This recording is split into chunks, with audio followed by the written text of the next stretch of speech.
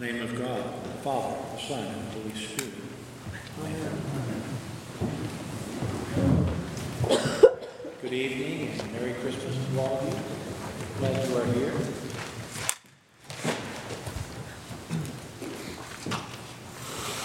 As I told the earlier service, throughout the year we are talking about the glory of God, the wonderful, majestic God who comes down from heaven and lives as one of us so that we might be brought back to him.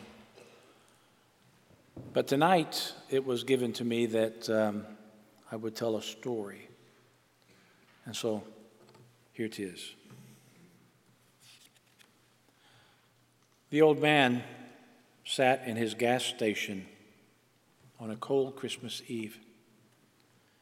He hadn't been anywhere in years since his wife had passed away. It was just another day for him. He didn't hate Christmas. He just couldn't find any reason to celebrate it. He was sitting there looking at the snow that had been falling for the last hour, wondering what it was all about, when all of a sudden the door opened and a homeless man stepped through. Instead of throwing the man out, Old George, as he was known by his customers, Old George told the man to come in, sit by the heater, warm up. The stranger said, "Thank you, but I don't mean to intrude. I see you're busy. I'll just go." And George said, "No, not without something hot in your belly you won't go." He turned and opened a wide-mouthed thermos, and he handed it to the stranger. "It ain't much, but it's hot and tasty. Stew, made it myself. When you're done, there's coffee, and it's fresh." Just at that moment, he heard the ding of the driveway bell, back in the day when they had dings in the driveways. George said, "Excuse me, be right back." And there in the driveway was an old 53 Chevy. Steam was rolling out of the front. The driver was panicked. "Mister, can you help me?" said the driver. "My wife is about to have a baby. My car is broken." George opened the hood. It was bad. The block looked like it might be cracked. The car was dead. "You ain't going in this thing," George said as he turned away. "But mister, please help me." The door of the office closed behind George as he went inside. He went to the office wall, and he got the keys to his old truck, and he went back outside, and he walked around the building, opened the garage, started the truck, and drove it around to where the couple was waiting. "Here, take my truck," he said. "She ain't the best thing you ever looked at, but she runs real good."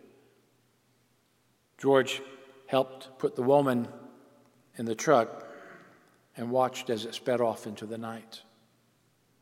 He turned and he walked back inside the office. "Glad I gave him the truck.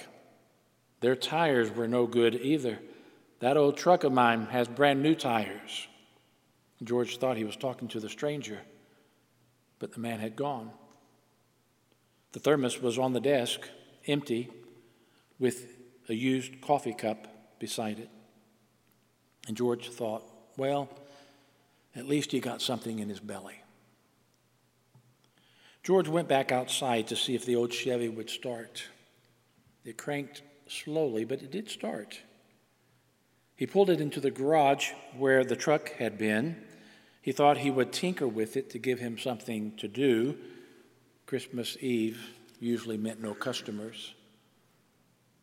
He discovered that the block hadn't cracked. It was just the bottom hose on the radiator. "Well, shoot, I can fix this," he said to himself, so he put a new one on. Those tires ain't going to get him through the winter either. And so he took the snow treads off of his wife's old Lincoln. They were like new, and he wasn't going to drive that car anyway. As he was working, he was suddenly startled by shots being fired outside. He ran outside, and beside a police car, An officer lay on the cold ground. Bleeding from the left shoulder, the officer moaned, "Please help me." George helped the officer inside as he remembered the training he received in the army as a medic. He knew the wound needed attention. He thought pressure to stop the bleeding. Thankfully, the uniform company had been there that morning, left them clean towels for the shop. He used those and duct tape to bind the wound. He said, "Hey, they say duct tape can fix anything," trying to make the policeman feel at ease. George thought, something for pain. All he had was the pills he used for his back. Now, these ought to work. He put some water in a cup and gave the policeman the pills. "You hang in there. I'm going to get you an ambulance." Well, the phone was dead. "Maybe I can get one of your buddies on that there talk box out in your car." He went out only to find that a bullet had gone through the dashboard, destroying the two-way radio. He went back in to find the policeman sitting up. The officer said, "Thanks. You could have left me out there. The guy that shot me, he's still in the area." George sat down beside him. "I would never leave an injured man in the army, and I ain't going to leave you." George pulled back the bandage to check for bleeding. "It looks worse than what it is. Bullet passed right through you. Good thing it missed the important stuff, though. I think with time you're going to be all right." George got up and he poured a cup of coffee. "How do you take it?" he asked. "Oh, none for me," said the officer. "Oh, you're going to drink this, best in the city. Too bad I ain't got no donuts." The officer laughed and winced at the same time. Suddenly, the front door of the office flew open, and in burst a young man with a gun. "Give me all your cash. Do it now," the young man yelled. His hand was shaking, and George could tell that he had never done anything like this before. "That's the guy that shot me," exclaimed the officer. George asked, "Son, what are you doing? You need to put the cannon away. Somebody else might get hurt." And the young man was confused. Shut up, old man. I'll shoot you too. Now give me some cash." And the cop was reaching for his gun. George said to the cop, "Put that thing away. We got one too many in here already." He turned his attention to the young man. "Son, it's Christmas Eve. If you need money, well then here. It ain't much, but it's all I got. Now put that pea shooter away." George pulled out $150 out of his pocket, handed it to the young man, reaching for the barrel of the gun at the same time. And the young man slowly released the grip on the gun and fell to his knees and began to cry. "I'm not very good at this, am I? All I wanted was to buy something for my wife and my son. I've lost my job, my rent is due, my car got repossessed last week." George handed the gun to the cop.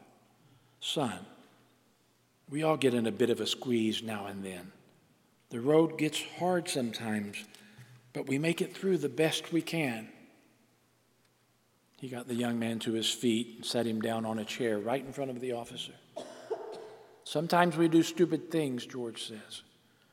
He handed the young man a cup of coffee. "Being stupid is one of the things that makes us human.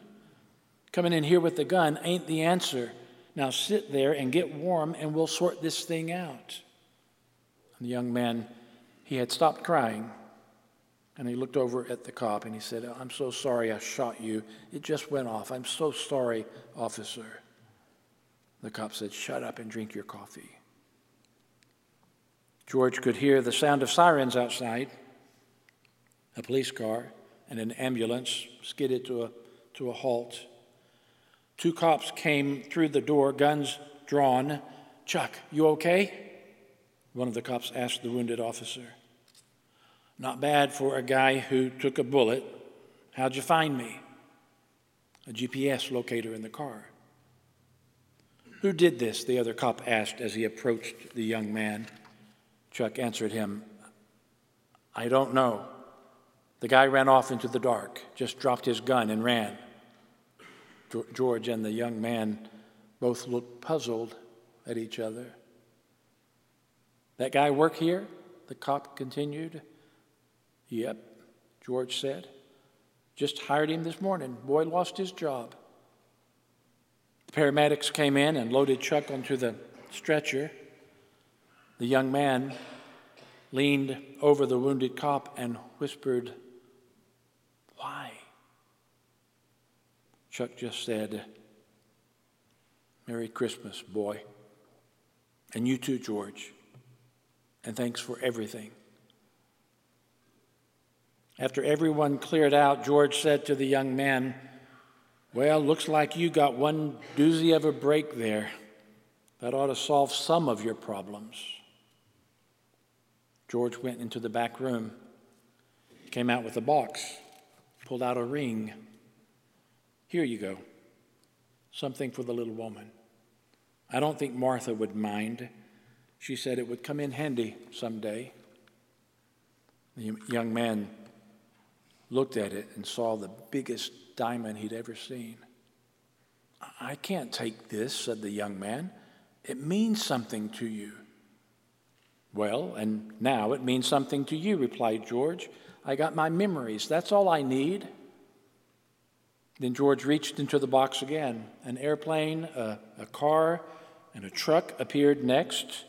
They were toys that the oil company had left for him to sell. "Here's something for that little man of yours." The young man began to cry again as he tried to hand back the $150 that the old man had handed him earlier. "And what are you supposed to buy Christmas dinner with?" "You keep that too," said George. "Now get home to your family." The young man turned with tears streaming just down his face. "I'll be back here in the morning for work if that job offer is still good." George said, "Nope. I'm closed Christmas Day. I'll see you the day after." The young man left, and George turned around, and there was the stranger again. "Where'd you come from? I thought you left." "No, I've been here. Always been here," said the stranger. "You say you don't celebrate Christmas? Why?" George said, "Well, after my wife passed away, I just couldn't see what all the bother was. Putting up a tree and all seemed a waste of a good pine tree. Baking cookies like I used to with Martha just wasn't the same by myself. And besides, I was getting a little chubby." The stranger put his hand on George's shoulder. "But you do celebrate the holiday, George. You gave me food and drink and warmed me when I was cold and hungry. The woman with child will bear a son, and he will become a great doctor. The policeman you helped will go on to save 6 people from other robberies. The young man who tried to rob you will make you a rich man and not take any for himself. George, that is the spirit of the season, and you do keep it as well as any man." George was taken aback by all that the stranger had said. "And how do you know all this?" asked George. "Trust me, George. I have the inside track on this sort of thing.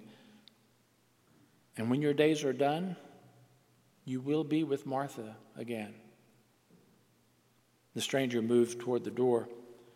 "Now, if you will excuse me, George, I have to go. I have to go home, where there is this big celebration planned." George watched as the old leather jacket and the torn pants that the stranger was wearing turned into a white robe. A golden light began to fill the room. The stranger said, "You see, George, it's my birthday. Merry Christmas." And George fell to his knees And he replied, "Happy birthday, Lord."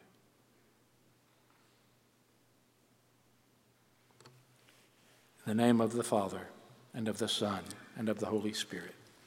Amen.